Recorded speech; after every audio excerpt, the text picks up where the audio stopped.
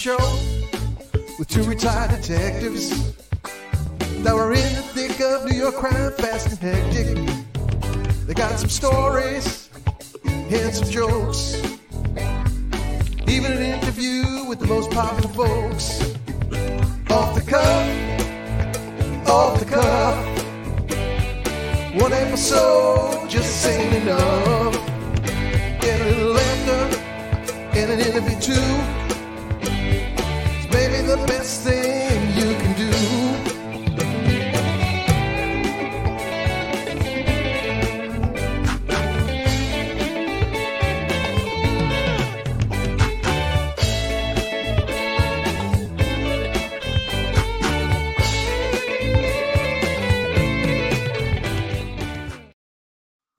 Hello, everyone, and welcome to Police Off the Cuff, Real Crime Stories. I'm your host, Bill Cannon. I'm a retired 27-year veteran of the NYPD.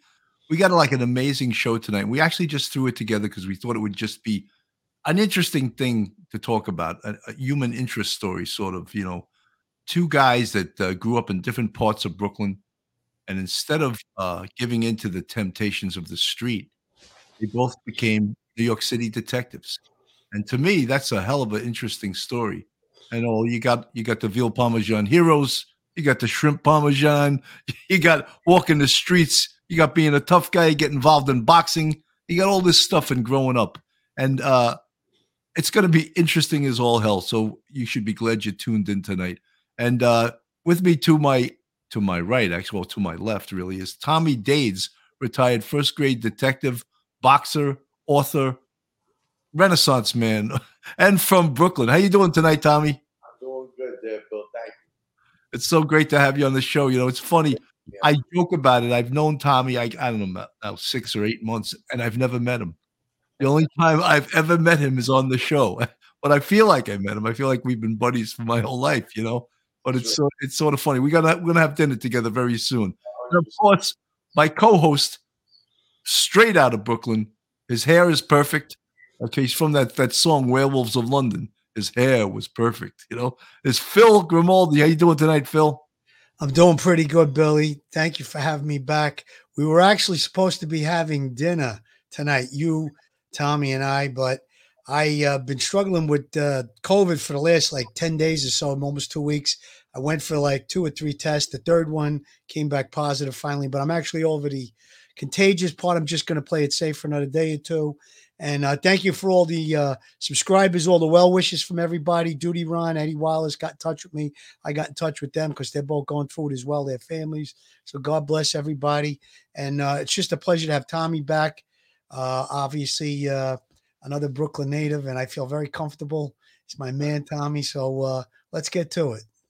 I just want to shout out before we go to it to Lorraine, Factual Breakdown, who apparently also has caught COVID. This is this Omicron thing is out of control. And then, as we said, and I talked about it on Coffee with Cannon during the day, we're all going to get it. No one's going to escape this thing. We're all going to get it. It's when you get it, how severe or less severe it is, But all you folks out there that contracted COVID, your family members, we're all praying for you, everyone to get better quickly and to, I took 2 tests for it this week because I was feeling a little under the weather. I was negative both times, thank God. But as you said, Phil. Billy, let me just interject something.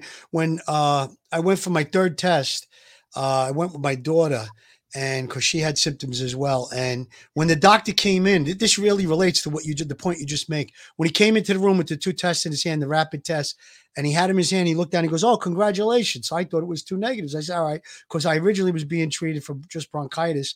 And he goes, "Congratulations." I says, "Oh, negative?" He goes, "No, both positive." I says, "What do you mean congratulations?"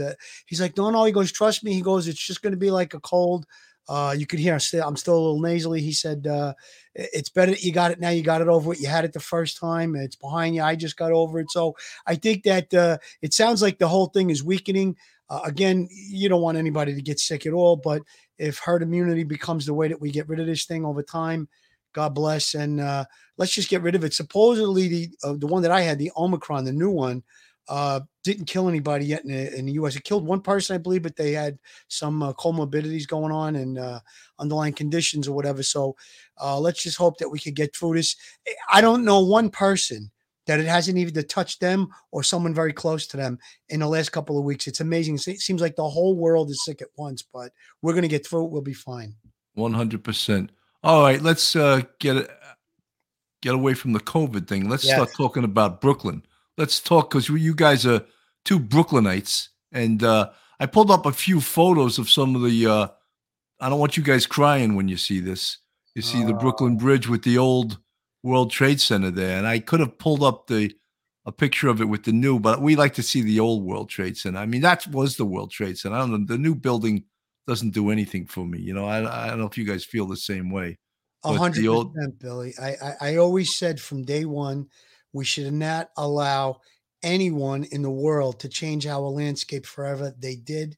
I feel it was very unfortunate. The politicians got involved in the rebuilding of the World Trade Center. I think it's a beautiful building. Don't get me wrong, but it should have went back, even if the buildings had to remain empty, just the way it was. I feel like they won a victory by changing our landscape, but that's a story for another day. Tom, it's fun. Go ahead, Tommy. I'm sorry. You got any opinion on that, Tom? That was my foot post for like 6 months when I worked in the first precinct. And when I got down there that day, I didn't even know where I was, because you don't realize what a landmark that is, to see where you are. I didn't even know where I was. I was standing on Liberty and Church and had just didn't understand where the hell I was. Yeah. Well, let's get a little positive. We got that Brooklyn Bridge. That's a positive thing. That's still standing, thank God. And that leads right to where me and Tommy come from. Tommy, let's start with you. Where'd you grow up, Tommy? Sunset Park, Brooklyn. And tell us a little bit about Sunset Park. What was it like growing up there? Sunset Park was diversified, predominantly Spanish. After you crossed over 6th Avenue, there was all kinds of nationalities there. I grew up on 47th Street and 8th Avenue. There were bars from 39th Street to 60th Street, probably more on that strip on 8th Avenue than anywhere else in Brooklyn.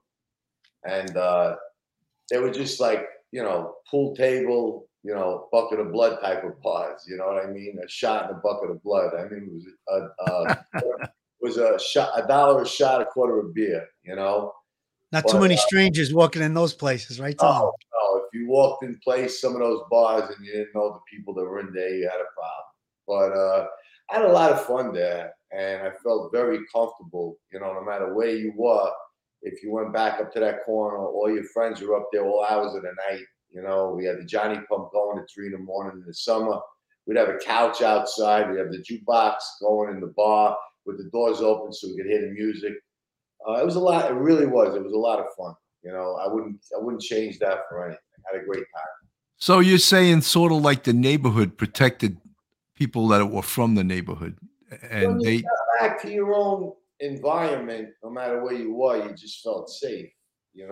And most of us came from broken homes, so we were always out. And at that time, back in those days, you were 15 years old. You were sitting at the bar. We just had a lot of fun. The bartenders, some of them had beautiful cars. Who going to tell us go pick up Danishes and coffee 2:00 in the morning. We're 15 years old, driving the cars, no driver's license, no nothing. It was just a lot. It was just a different time. Where did you go for the Danish, Tom? Probably 65th Street and what is it, 7th? The diner in the 6-8. Oh yes. I forgot. What was the name of it again? No, it escapes me. I forget the name of the diner. Yeah, it just closed recently too. That's where we used to go all the time. Yeah, it was a good diner too. I remember when Larry Mazza was on the show, and Larry Mazza, of course, was worked with the Grim Reaper, Greg Scarpa, and he told his whole story there. But he said he saw you when you were very young, and you were the youngest guy he ever saw with a tattoo. Yeah, that was another long story. He used to go to Tony's on Albany and Lefferts, and you get a tattoo for like $20, you know. And I was like 13 or 14 when I got my first tattoo. It was stupidity. My mother wanted to cut my arm off. Hey, that's great though. I mean, he remembered that about you, you know, which was Tasmanian devil. that's right. That's right. It was the Tasmanian devil. You know, I just wanted to say how, you know, both of you guys, you grew up on these tough streets of Brooklyn, and the temptations were there. You could either go to the wrong side, you know, pick door number 1, and you know, it's the wise guy side. Door number 2 is the NYPD, and you guys both chose to come on the NYPD. And do you credit that also with keeping you out of trouble in your later years? You know, you still can get in a lot of trouble in your 20s, that's for sure. But you guys both chose to go on the NYPD. What do you feel about that, Philly? Well, my background, my history, my family comes from Coney Island. I'm third generation into Brooklyn. I grew up in Gravesend. That's my graduation from the police academy. That's my dad. I look kind of young in that picture. I was keeping a mustache at that time just to try and look a little older because I really had a baby face. But I come third generation from Coney Island, and I think, you know, my grandfather came from Italy, went into World War One. Met my grandmother. He was only here 6 months. Boom, right into the army in World War One. Then, you know, they really struggled through some tough times with 8 kids, and I think they really got the idea of the American dream by working hard, building a big family. And then my parents met. My father was in World War II. After he came home, they met, and so I have a family that, you know, they were in the military. They were service people. All of my uncles were in the military. So my calling was the NYPD. I was very lucky because of my family, and I had older friends. They always kind of kept me out of trouble. Trouble was around a lot with me growing up. There were times when I almost, you know, got into a stolen car that was running left by the schoolyard one day, and somebody grabbed me by the collar. Sure enough, here came anti-crime. What are you guys doing by this car? Had I gotten in that car, I probably would have gotten collared. Might not have had that beautiful rack of medals that you were just showing. But, thank God it worked out good. It worked out really good for me. Yeah, you know, I think because, like I was saying, third generation, all the people that were older, they went through the mill a little bit. My neighborhood, there was some heavy duty characters. I'm going to throw one name out there that Tommy will know: Tommy Patera, aka Tommy Karate, a madman, serial killer, known organized crime guy. I had people that I knew, friends of mine, that actually dealt drugs for him. So I could have very easily been pulled in that direction. I just had an influence from a strong family influence. I have an older brother that's 3 years older than me, always was knocking me around anytime that I had, stepping out of line a little bit. My big brother, Big Nick, he's 6'2.5", and he had a wallop of a punch, so he kept me in line. But again, my father, my uncles, I had an uncle that owned a junkyard in Coney Island, so they knew the streets, I think, is what I'm trying to say, and they kind of steered me and my brother and my sister in the right direction, and we all turned out pretty good. You know, I got a great education from the street though, because I did work on Avenue U and Sala Maria, and I was around a lot of wise guys, so I got a good education, I got a good knowledge. I could throw a lot of names out there: Frankie Lino, Eddie Lino, Bobby Lino, Nicky Black. I was there today working on the job when he was gunned down in the street. Just so many different people. So I saw it all. I was close to it, but I made a right instead of a left, and I went down the right path. Thank God. Philly, let me just shout out to our folks. Thank you so much. This is one of our, well, tomorrow night will be our last show of 2021. It's been an exciting year for Police Off the Cuff, Real Crime Stories. We sort of split it. My partner, Mark DeMeo, is doing Police Off the Cuff After Hours, and I sort of hooked up with Phil and doing Real Crime Stories, and I did that like halfway into the year, and it's been very successful. So that's what I'm doing, and I'm so happy a lot of you guys joined the Police Off the Cuff YouTube family, and also our Patreon family helped to support us, help us to keep going every day. And I just want to shout out to all you folks that are members of our YouTube. The Pranzos have been with us from the beginning. Lieutenant Pete and his wife, Chella. Thank you so much for all you do for us. Stephen Revo Gates, I've seen you in the chat a lot. Margaret Hearn, Nikki Bella, all you folks in the green font, Kathy Bates, Single Mama 4. I appreciate you guys. If you're not subscribed to us, please go on our YouTube, hit the subscribe button, ring that bell, give us a thumbs up. We could use, going into 2022, we could use all the follows we can get. And we got some exciting stuff, some exciting guests going on.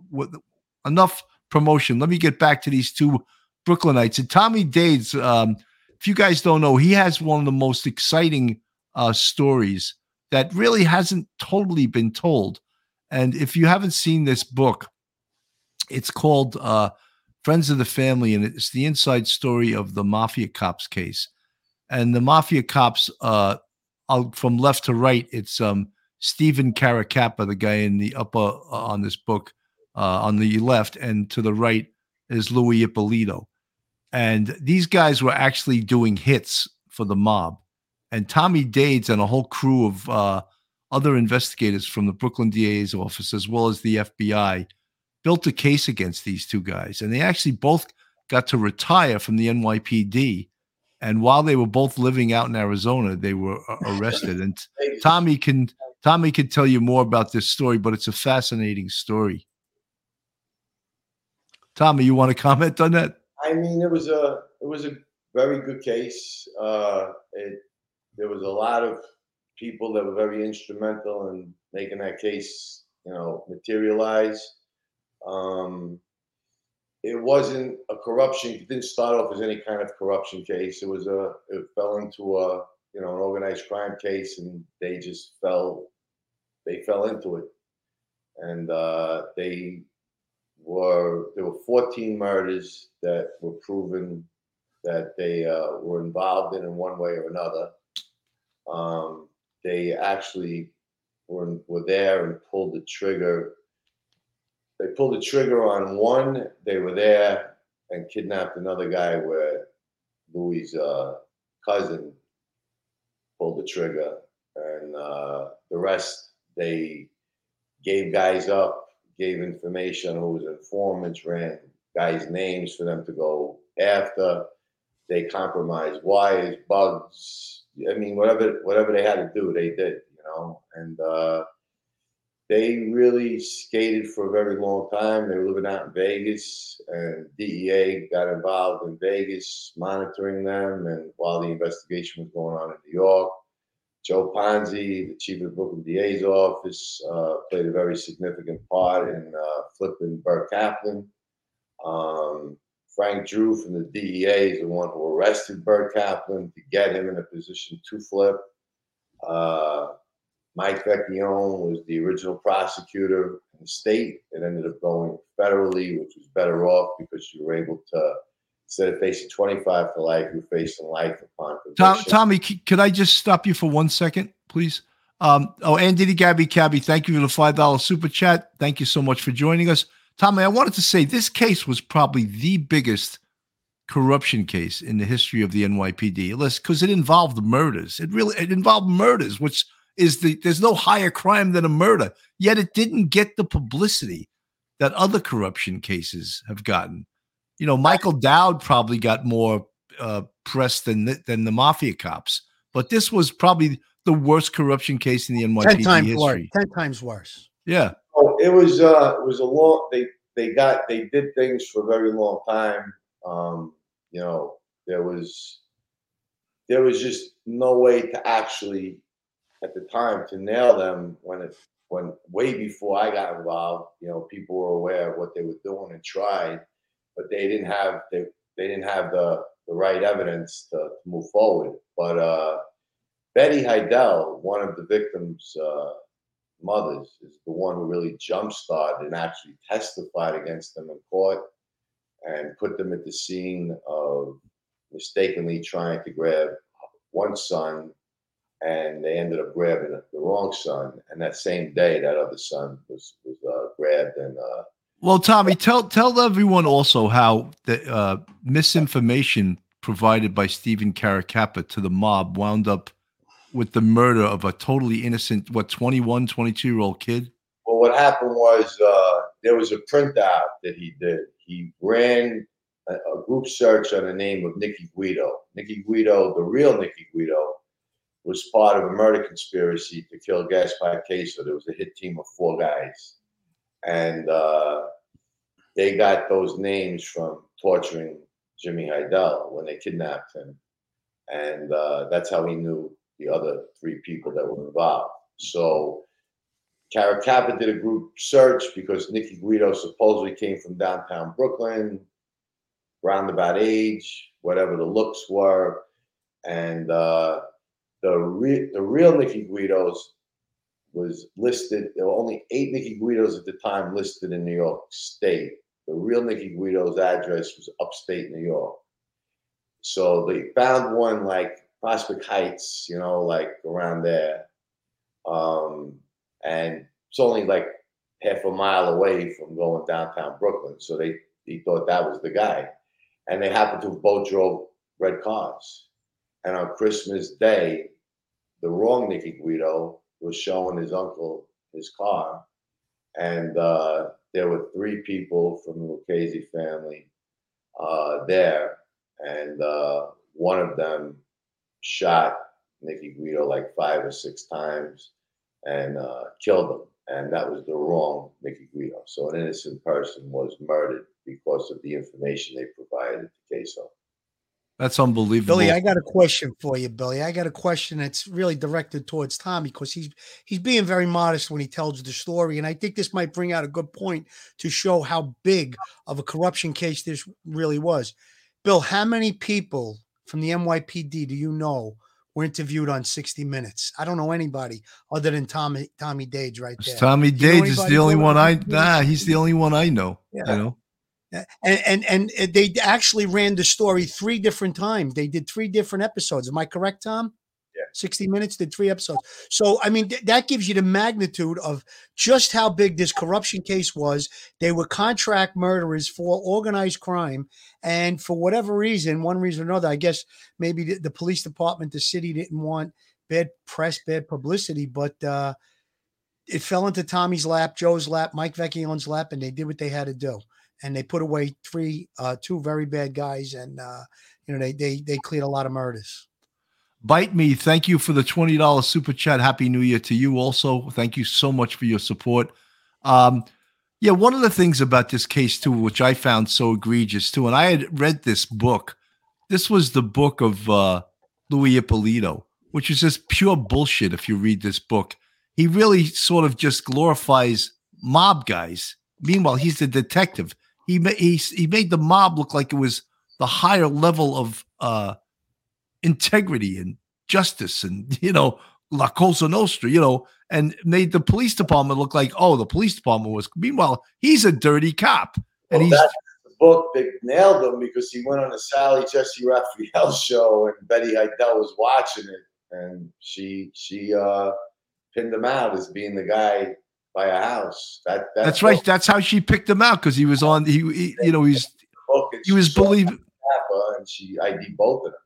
Yeah, he was believing his own press, and he was just promoting his own stuff, right? And that wound up to be partly his demise, right? Yeah, no, he got jammed up in 1984 for being allegedly. He was alleged to have passed information to Rosario Gambino where his fingerprints were found on paperwork when they did a warrant on Rosario Gambino's house. And whatever charges there were, he beat it at the trial room. But if you look through that folder, that IED folder, and I showed you a folder, I'm not going to mention his name, he was a dear friend of mine who did lose his job. And you looked at both those folders, and I asked you who should have got convicted and who should have been declared innocent. The folder was overwhelming evidence against Ippolito that he did supply that information to Rosario. I know who you're talking about, Tommy. 100% on that. I know exactly who you're talking about. Tom, I just want to back up a little bit. So basically, the book is what got him to be on Sally Jesse Raphael. And who was it that spotted him? And that sort of helped the case. Was that Betty Heidel? Betty Heidel. So Betty Heidel, who was the mother of one of the victims, because he has the book and goes on Sally Jesse at Raphael, she remembers that he was there the day that her son was, that they were looking for her son. And she opens it up and sees a picture of both Louis and Caracappa. That's them. Isn't that ironic? That friggin' book that he was bragging about himself as being whatever turns to come back and bite him on the ass. Good for that. Because, listen, they brought disgrace to our job, to our shield. And I don't think there's anything worse than what those two animals did. So I'll just leave it at that. People have asked me and asked us if we would have Michael Dowd on our show. And I never asked him because I wouldn't want to have him on the show, because I find that his behavior really affected us when we were on the job, because he was such a dirty, dirty cop to even think that a cop could do the things that he did.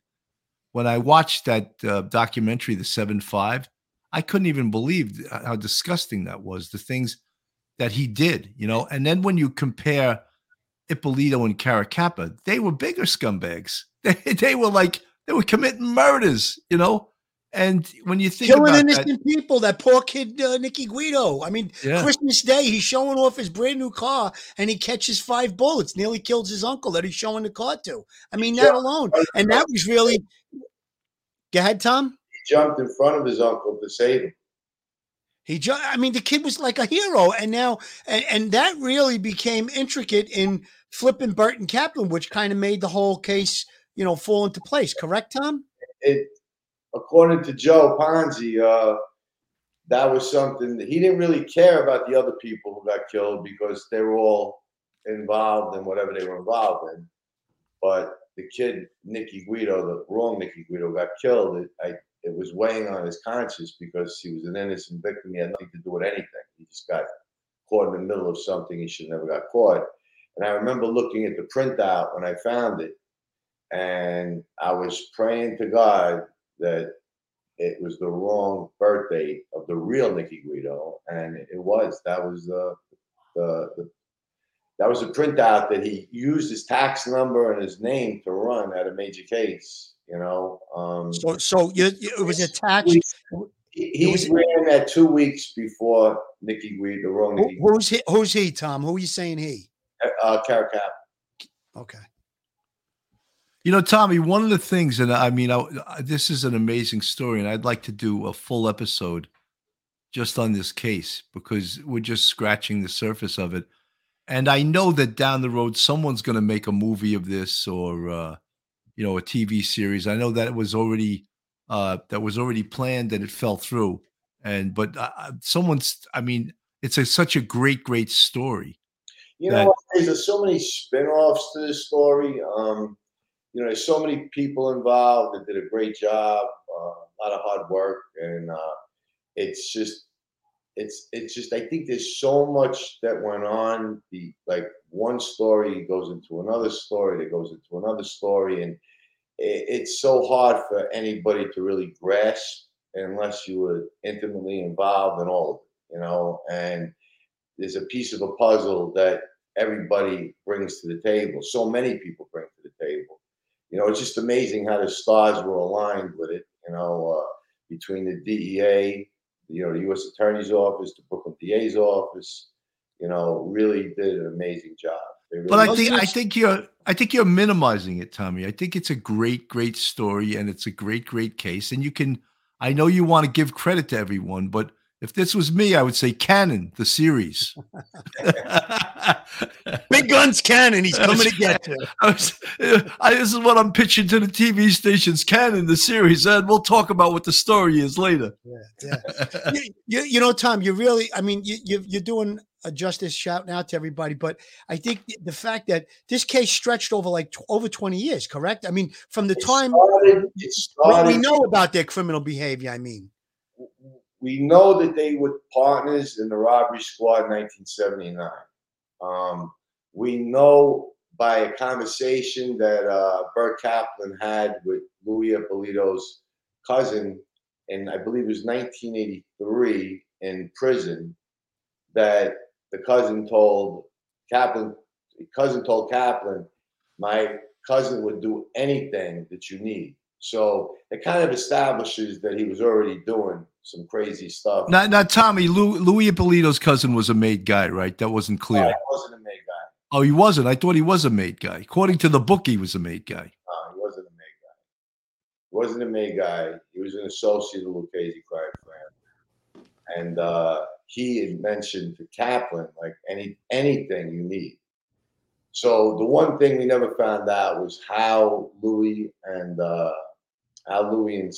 Steve, how they became, involved together in such crazy stuff where they trusted each other. That's never been the only people who knew that. I guess they took it to the grave with them. But prior to 1983, they're doing bad stuff. We don't know what they were doing. After 83, when Kaplan gets out of jail, that's when it all begins, and it's all got to do with the shooting of Queso that starts it off. But Kaplan already used him in a murder where they grabbed this guy Greenwald off the highway, and they actually bring him to a garage on Nostrand Avenue, and that body was recovered. And the owner of that garage, cooperated when he was approached. And that was one loose thing they left behind, because they left behind the guy who witnessed, Louis' cousin kill the guy with them there playing chicky, and they ripped him off the highway, brought him to his death, and that guy gave up, exactly where the body was, and they buried him, in the garage. But Louis and Steve didn't know where the body was buried because they left right after he was killed. But Tommy, this is also another big sort of like eyesore or pain for NYPD internal affairs, because all these big cases. I never notified. No, but I'm just saying is that they never knew about these guys, which shows, sort of incompetence. They also never knew about Dowd. Dowd was arrested by the Suffolk County Department. So it's sort of IAD was on to Dowd. Joe Hall was on to Dowd before anybody was on to Dowd. There was also the sergeant that worked in the 6-1 squad. FIAU sergeant. What was good guy? Good guy. He was on him, but he was working by himself. Oh, geez, I can't believe I can't think of his name, but he was working on Dowd by himself. Yeah, he was on demand, and he was very close to making a collar on it. And he informed, I believe, what was it? Suffolk County eventually arrested him. DEA was also involved in everything. Yeah, they pulled the carpet out from under him. I can't think of his name. Not Towel. He had he was a nice guy. I remember. Good guy. But again, bringing up Dowd. Now, Dowd was a real piece of garbage. And Billy, you said you'd never want to interview him. I agree with you. Just one quick story about what he did in that 7-5 when they responded to a burglary, and the woman was at work, and she was a single parent, and her daughter, maybe 11, 12 years old, goes in, sees the apartment has been ransacked, runs out, calls the police. They go in, there's nobody in there, and they make the kid call the mother and say, where did you have the money? He'd want to check if it's still there. She had like a couple of $1,000 in a shoebox up in the closet. The mother tells the kid on the phone. She tells the cops. They steal the woman's money, a single parent. That to me was like, robbing from drug dealers is bad enough, but a single parent, they had to steal a couple of $1,000 from a woman living in a ghetto in a bad area trying to make it. So to me, those guys are lowlifes. I actually went through academy with one of the guys that was involved in that. I liked the guy. He was a good guy. He just wound up in a bad situation, I guess. But Phil, what was the worst thing for me with Dowd was when the transit cop Venable, I think his name was Robert Venable. I could be wrong about the first name. He was killed in a shootout in the 7-5 by the same drug dealers that Dowd was doing business with. And Dowd in the documentary, the 7-5, was like, I grabbed him in my arms and I threw him into. I was like, dude, you cannot be a cop now. You're a dirty piece of shit. Don't tell us how you took the cop that was dying and threw him in your radio car and rushed him to the hospital, because you already traded your soul. It's too late. You cannot be absolved. You cannot. The Lord isn't going to come and absolve you of your sins. Absolutely, Billy. And when you think about it now, just think about the couple of things we just said about Dowd. These guys were that much worse because they were killing people, whether they were organized crime people, you could say people that might have been, dirty or they deserved it. And then they were killing innocent people. And then the thing that really bothers me is I honored that badge that's over my shoulder. I honored that. to me, there was nothing more in the world that I wanted when I became a cop than that badge. And these guys tarnished it. They dirtied it. And it's something, the tarnish will never go away from that. To think that NYPD detectives, that there's only a class of few people that are on the job that get to be those detectives that we all shared in being in the detective bureau. It's not everybody. It's a percentage of the police department that makes it into the detective bureau and does this kind of work. And now you got these two guys that sold their badges for money and killed people. I mean, to me, there's nothing worse. Just not a funny story, but while we were doing that case, Eppolito mentions Chief Nicastro, that, you know, he put his finger in his chest and, you know, this whole bullshit story. And I knew that wasn't true. And I called Chief Nicastro. And when I called him, he would not talk to me unless I had somebody 3 stars or above vouch for me, which I got. And I called him back, and he was a total gentleman on the phone. And the first question he asked me is, "I hope you're calling me to tell me you're going to put handcuffs on that fat bastard." that was his exact words to me. You know, That's great. And Louis Ippolito makes, like, you know, he bulldozed Nicastro around, and I know for a fact that wasn't true. You know. Yeah.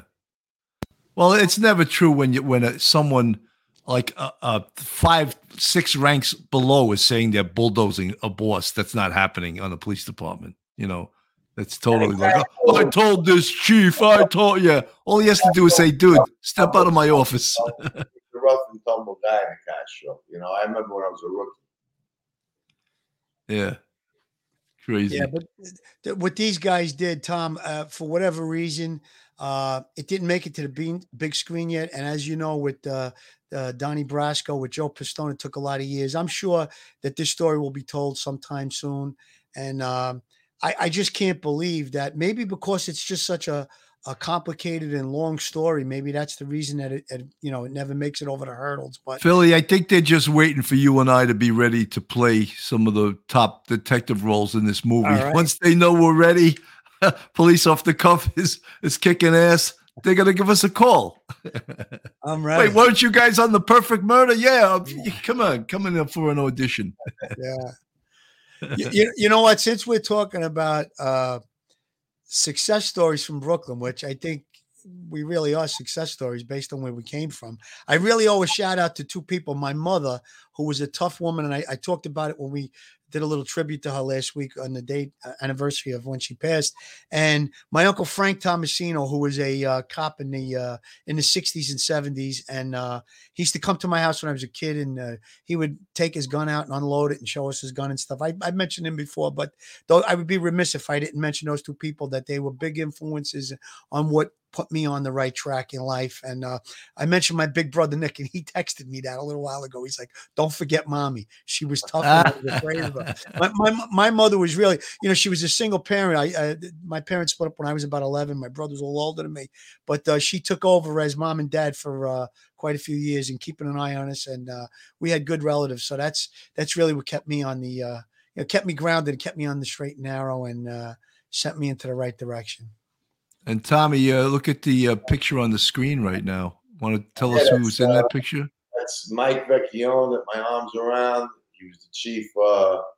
He was the chief of trials. He was the chief of the homicide bureau, and I worked for him when he was the chief of the rackets bureau. We've done many, many cases together. Great trial attorney, probably the best one Brooklyn DA's office ever had. Standing next to me on the other side is Joe Ponzi, who started out in the DA's office as an investigator and put in 37 and a half years and ended up the chief investigator of Brooklyn DA's office. Joe is a class act, and Joe's instrumental in why the Mop Cop case went.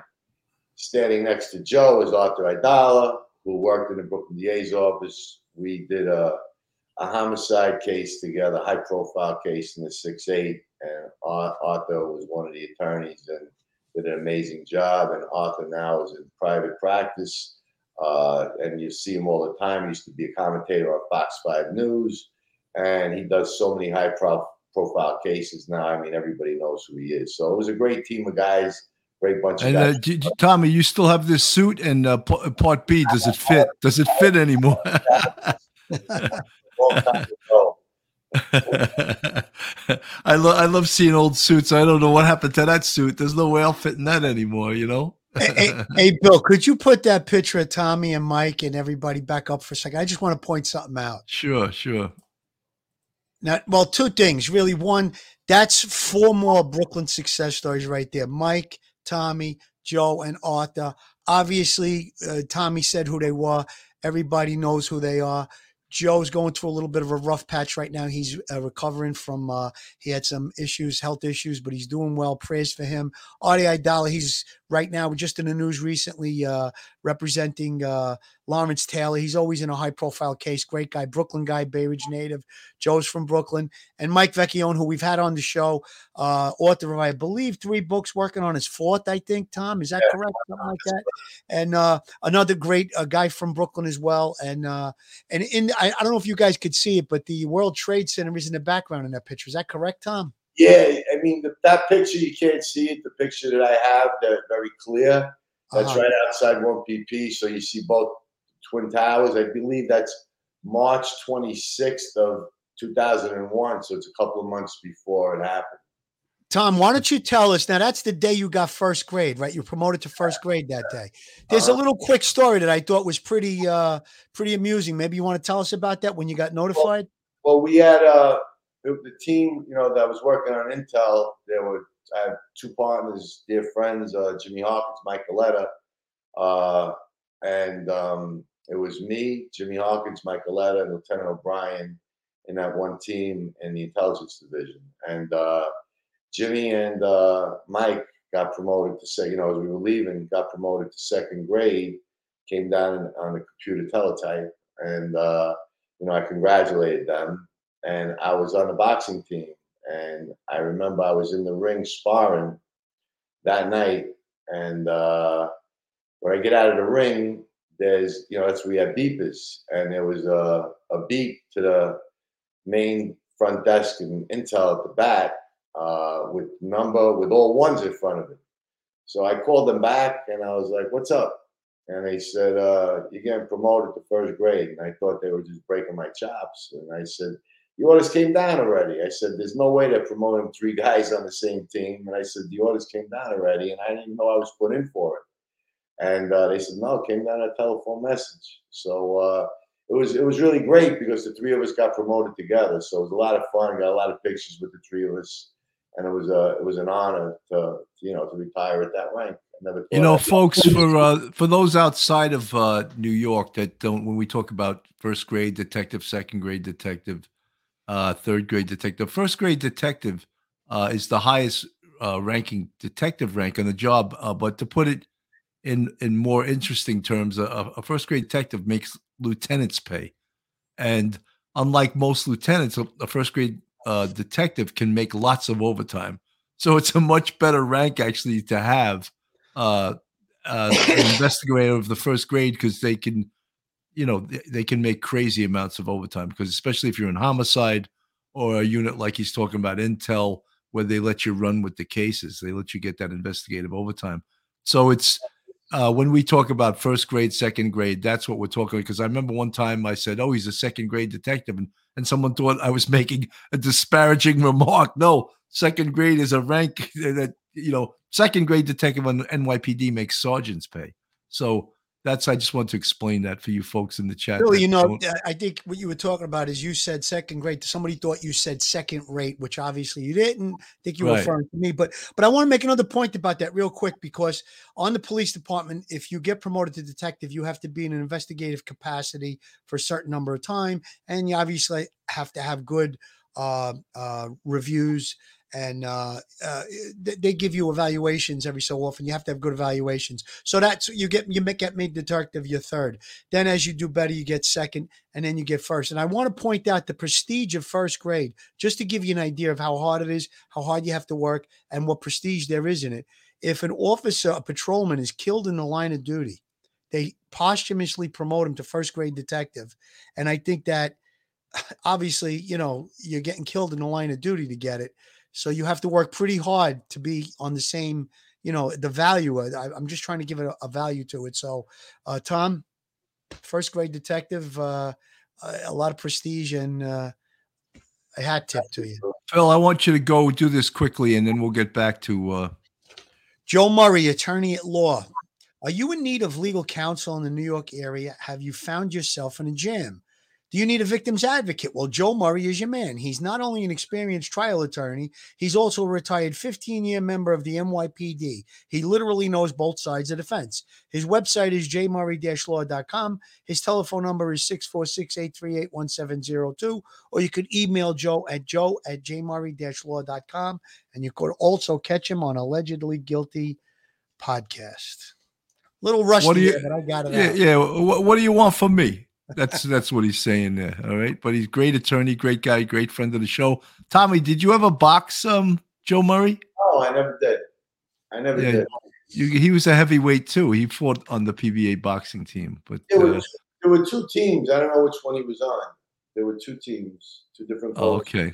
It's good that you brought that up, Billy, because Tommy not only solved one of the most infamous corruption cases, worked on, I don't know if I want to say he solved it by himself. Obviously, he worked on it with other people, but he was very, very important to solving that case, the mafia cops. But then in his retirement and while he was active, he was down in Park Hill training kids from the inner city to box, keeping them out of trouble, maybe saving a couple of kids from the streets, so to speak. And Tom, why don't you give us a little bit about that, what you did? That was a great, after I retired, and boxing for me was over. Patty Russo, who still runs it, Cops and Kids, and commend Patty tremendously, and Dave Sieb, who's still the coach of the New York's Fighting Finest. Patty offered me a job with the PAL, working out of Park Hill, which still exists today. And I worked with Gary Starks, who's a very famous trainer to this day. We had a great thing going, the city with the PAL and all the PAL gyms, until 5 years into it, the PAL banned boxing. And I did a little stint with Cops and Kids for a while, and then I ended up running a few other gyms, and the last place I was with Zab Judah's father, Yoel. We had a gym together for quite a few years. And but always stayed close to Cops and Kids and always in touch with all those guys. And I still keep in touch with those kids till today. Park Hill was like a home away from home. I miss it. It was a great time. We had Mike Tyson down there, Emil Griffith, the world champions that would come down there to spar all the time. It was a great gym. And it's still Tommy, one of the things that when they talk about money going to different things in the police department, and I think that's a great thing for the money to go to programs for kids, sports programs for kids that, can keep the kids off the street, keep the kids training, keep them trying to stay in shape, keep them having positive role models. And these are the things. That the boxing, in those neighborhoods was an asset. And why the PAL got rid of it, I'll never know. But Patty was able to keep 3. I believe there were 6 or 7 at the time. And, we used to have meetings once a week on 12th Street, PAL headquarters. We got paid peanuts, we weren't doing it for the money, but it was a great job. The shows, the tournaments, it was just a nice thing. It was all retired cops that were running it, and I had a great time. It's amazing too. Even in the 3-4, they have that Michael Busick Little League program, baseball program. And some of the kids that have came through that program have become on the NYPD. Some of them were inspectors. I think one of them is a chief now. And they came up through that baseball program that was named after Michael Busick, who was slain on the streets of the 3-4, I believe, back in 1992. No, it was earlier than that, Billy. 86. Oh, you're right. It may have been right. Holbein and Busick were killed on the same day. Remember? That's right. They were both had a mass together. OLPH. OLPH. I was there. OLPH. That's my wife's parish, actually, and it's a most beautiful church in Brooklyn. I think one of the most, anyhow. It has the double entranceway staircase, and they had both funerals were held there. It was just an unbelievable sad day, but a beautiful send off for those two heroes. Absolutely, folks. Thank you so much for supporting Police Off the Cuff, Real Crime Stories.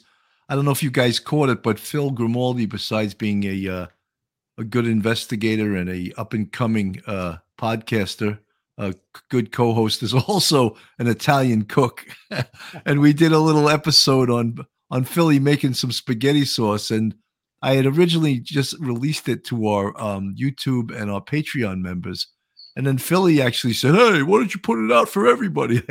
After like two or 3 weeks. So I put it out there, and it's catching on fire right now.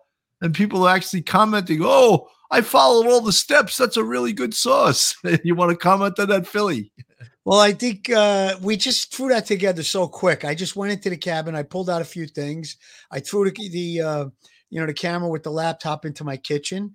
I had an apron on. I don't know if you could tell. I had a little apron on, and we just winged it. But it turned out pretty good. Tom, did you get to watch it today?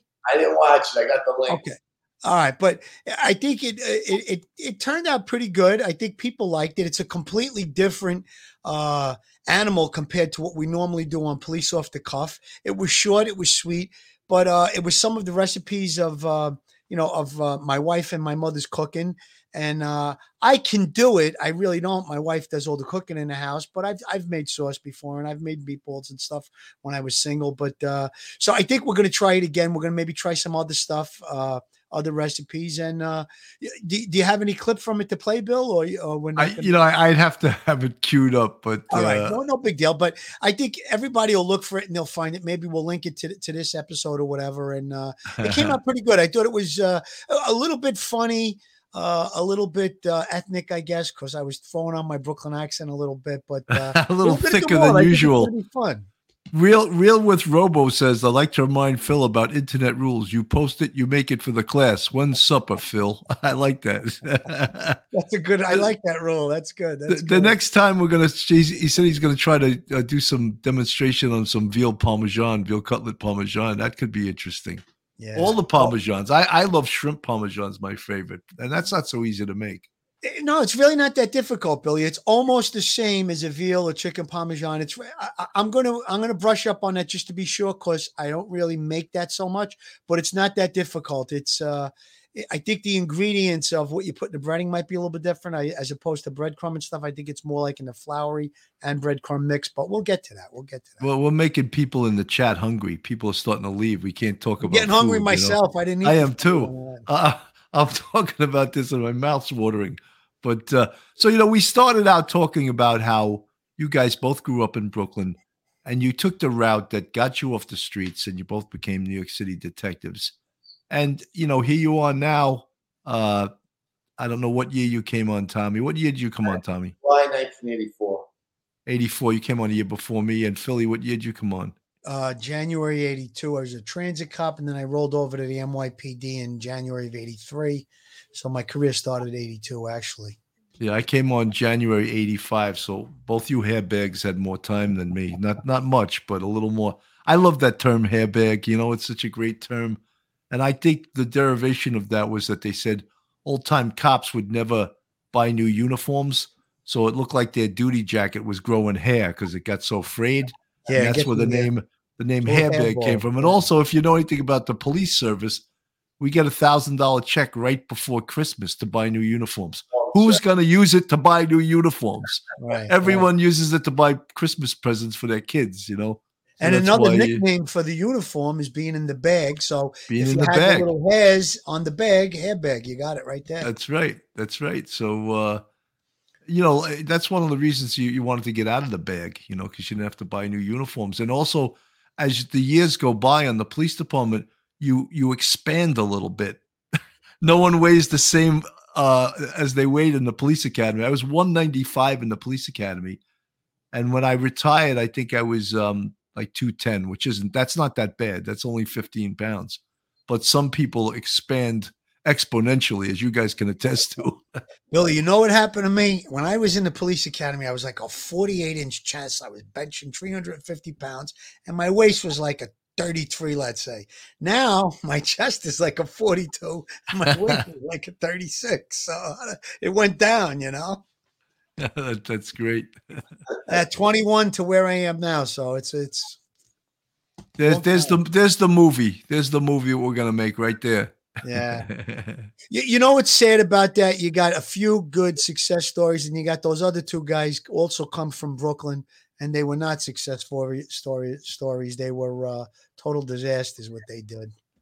You know, a class just graduated from the police academy, and I don't know anyone personally, but Marianne DeLugo McGinnis, who came on our show, and she's very open about the fact that her husband, who was a sergeant, committed suicide, and she is a spokesperson for suicide prevention, all of that stuff. And her son just graduated from the police academy. I mean, she was so proud. And when I look at cops graduating from the police academy right now, I just think about what a difficult road they have ahead of them, and not a lot different than us, because I think we had more support. We had more support from the politicians. We had more support from the community. We had more support from everyone. And today it's a new world with video cameras. Cops have to wear body-worn video above their shield. The shit they have to take from the community is like I and Phil. We wouldn't last. We wouldn't last a day. You'd be cracking someone across the face. And we had the charge all thing, which was disorderly conduct. Doesn't seem like they have that anymore, because doesn't seem like they have anything anymore. No, they're not allowed. Joe Murray's in the chat. Oh my God, there he is. Joe Murray. Hello, Joe Murray. Hello all. Joe, it's too late. We already plugged your commercial. You know what, Billy? You're making a point about the things that go on today with the cops, that they get spit on and they have to stand there, or they get cursed at and they get pushed and just so many bad things. It's not in my DNA or your DNA or Tommy's DNA where we came from to allow a person to do that to you. Now you put on the uniform. And when I put that uniform on, I felt like I was representing something more than myself. I was representing my badge, my uniform. So to me, it was like I couldn't back down. So now they have to back down, basically, is what they're being told. And it's just not in our DNA to be. That's why you're saying we wouldn't be able to do it. And I agree with you. It's just, I couldn't do that on the street today. If somebody came in my face the way that they go in these cops' face today, I wouldn't be able to back down from. I don't know if I'd wind up in handcuffs, but it's just not in my DNA to do it. I couldn't do that either. I really couldn't put up with the shit that they're expected to take. Nor should you or anyone. I have a personal space. Everyone has it. You should not have to put up with that. Right, Tom? Once somebody puts their hands on you, it's game over. It's wrong. And if they're going to do that to a cop in uniform, then what are they going to do to a civilian? They just. I mean, it's not just the NYPD. It's throughout the country. And it's just sad because, when people need help, who they call them? Not 911, and they're making cops second guess themselves. That are going to cost police officers their life. And nobody. Highest murder rate of police officers this year. Highest rate of officers killed in the line of duty this year, Tom. I'm glad you brought that up. Nobody seems to care, No. Nobody really seems to care. And it's really, like, law and order, what a cop's supposed to be. It just, the whole aspect of every time a cop does something, they're getting indicted, they're getting second guessed, they're called racist. You ever want to try to call me racist? I won the Black Achievement Award. It's not going to fly, and that's the last thing I ever would be, and nor do I respect people who are. But no matter whether you're green, white, black, purple, brown, if you disrespect me, you put your hands on me, you're going to get a crack in that. It's not a boxing match. You're going to lose. Most of those kids you were training down in Park Hill were African-American kids, if I'm correct.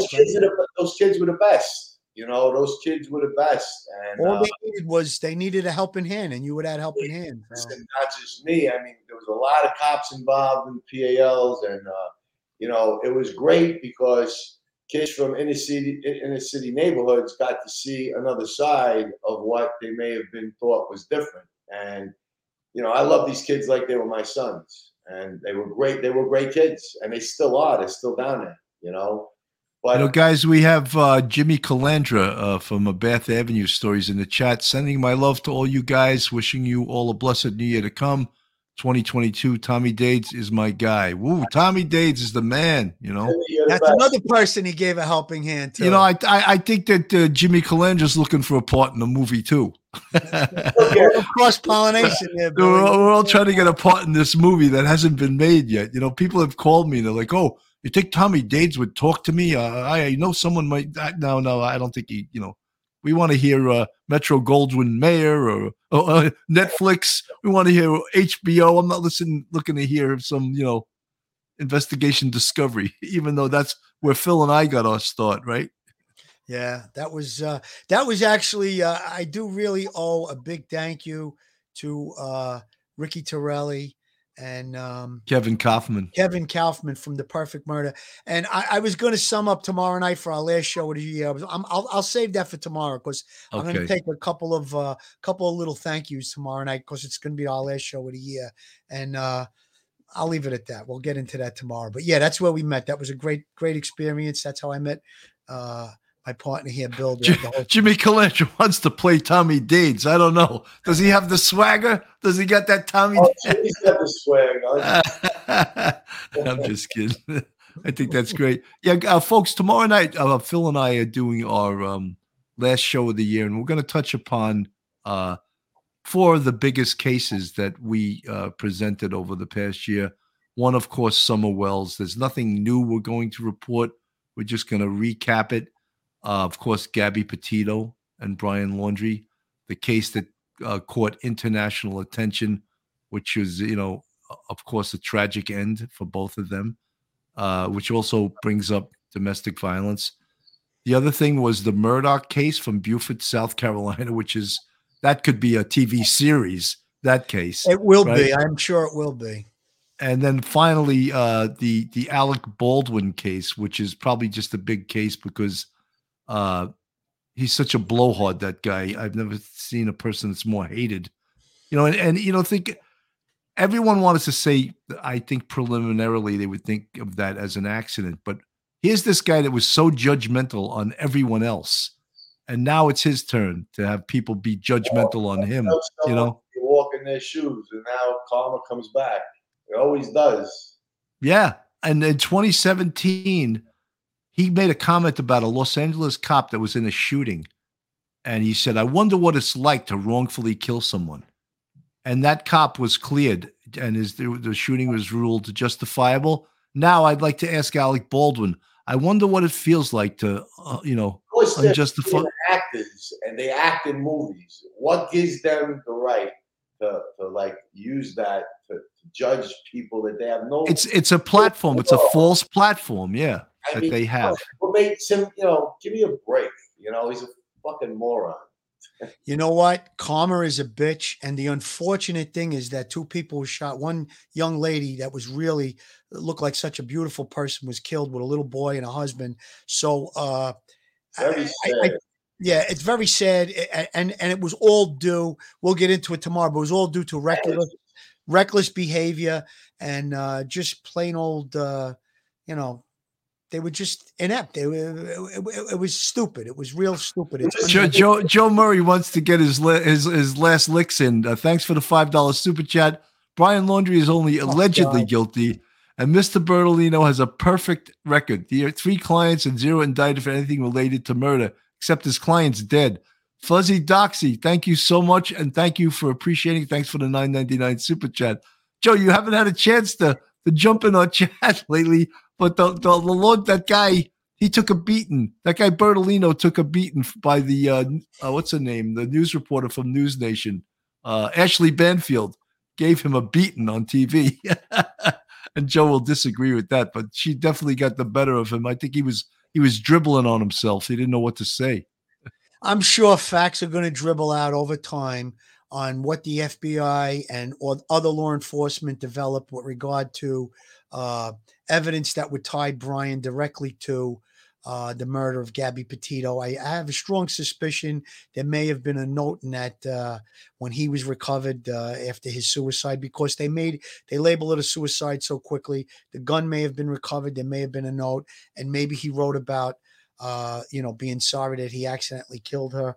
There's so much to talk about with that case, but Joe, I appreciate the banter, and I know that's your We haven't position, but I think there's too much pointing in the direction of Brian, but we'll get into it sometime and we'll discuss it, and we're going to go over it tomorrow night.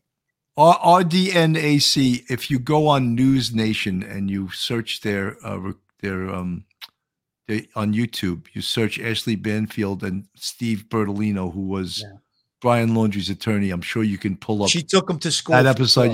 She totally took him to school. And I think he was wishing he was back in law school or back on law. Here he is representing people, and he's thousands of miles away. He never bothered to go to Florida. He's representing them from, live chat, I guess. I don't know. Yeah. That was not a good look on his part. I don't think he was up for the challenge of being on an interview like that, a live interview. Listen, it is what it is. He probably didn't serve his clients well, because I think that, look at the result with Brian Laundrie. Even if he did kill Gabby Petito, he could have been in jail and still been alive. Or maybe he would have been acquitted. God only knows. But I think that they allowed that kid to be placed in a position where he was able to kill himself and take his own life. I'm not blaming anybody. I don't think it was done directly or with intent, but it is what it is. And I think that's why he looks so bad in the media too, Absolutely. Andy the Gabby Cabby, thank you, buddy, for joining us in the chat. Thank you for all your support of Police Off the Cuff Real Crime Stories. And thanks for all you do on your own podcast. You're a hell of a podcaster, great communicator, and you got a good heart for all the people that join us in the chat, all the family that we have in this YouTube community. Thank you for the well wishes, Andy, too. Thank you very much. I appreciate it. Everybody, all the subscribers. I know I got a lot of people shouting out to feel good and all of that, and prayers. Thank you so much. It means a lot to me. Really does. I think that the next time we do a culinary show, though, Phil should be wearing a chef's hat, at least one of those tall. You really want me to mess my hair? Come on. Yeah. He's going to have to mess his hair up. He's going to have to wear one of those chef's hats, Let me see what I could do. Come on. He's got family in the business. He can get one of those hats, I think, So, guys, we're at an hour and like 7 minutes, and this is when we usually like to just give our last thoughts. This is our second to last show. Tomorrow night's show will be our last show of 2021. It's been an eventful year. It's been stressful a little bit. I know that a lot of you guys, and not that I'm expecting you to shed any tears for us, but this is it's tough keeping a YouTube channel. It's not easy as everyone thinks. Like, you just go on the air. There's not a million phone calls made. There's not a million hours you spend on the computer try to set it up. There's a lot of work to it. And I want to thank all you guys, of course. Cheated No More. Thank you for the $5 super chat. Glad to make it to the chat. The channel's going great. Happy New Year's to everyone. We're hoping we blow up big time in 2022. And I'm going to be along for the ride. And so is Phil Grimaldi. And hopefully Tommy Dades will join us a bunch more times, because I think he's a great guest and he's got a great story to tell. Tommy, final words? I had a great time this year with you guys. It was a lot of fun with all the different guests that you had me on with you two. Your show is blowing up. You always have interesting people on, great topics. As a retired cop, it's a pleasure to watch it. And I just want to wish everybody a safe, happy, and healthy New Year. And all the guys out there that are working nationwide, God bless, be safe, be careful, and stay out of harm's way. Absolutely. Philly, last words? Last words. Tommy, thank you so much for coming on. I pointed out that you're a modest guy. Look at the way he wrote his name that's on the screen. I put Detective Phil Grimaldi. Bill puts retired sergeant. He just puts Tommy Dades. He's a first grade detective. He's a modest guy, I'm telling you. And I always say this. You're the only guy I know that was interviewed on 60 Minutes. Thank you so much for coming on. He doesn't realize all the great accomplishments. I got to point it out from. I'm not trying to kiss your ass, Tommy. I'm just saying the truth, about the boxing, all the great things you did. And look, Jimmy Calandra, there's a guy that you helped turn his life around. Look at the success he's got with his podcast. We with him. One last thing, just everybody, this Omicron variant, I talked about it. My whole family had it. Everybody around me had it. Thank God we're okay. Stay strong out there. Wear your mask.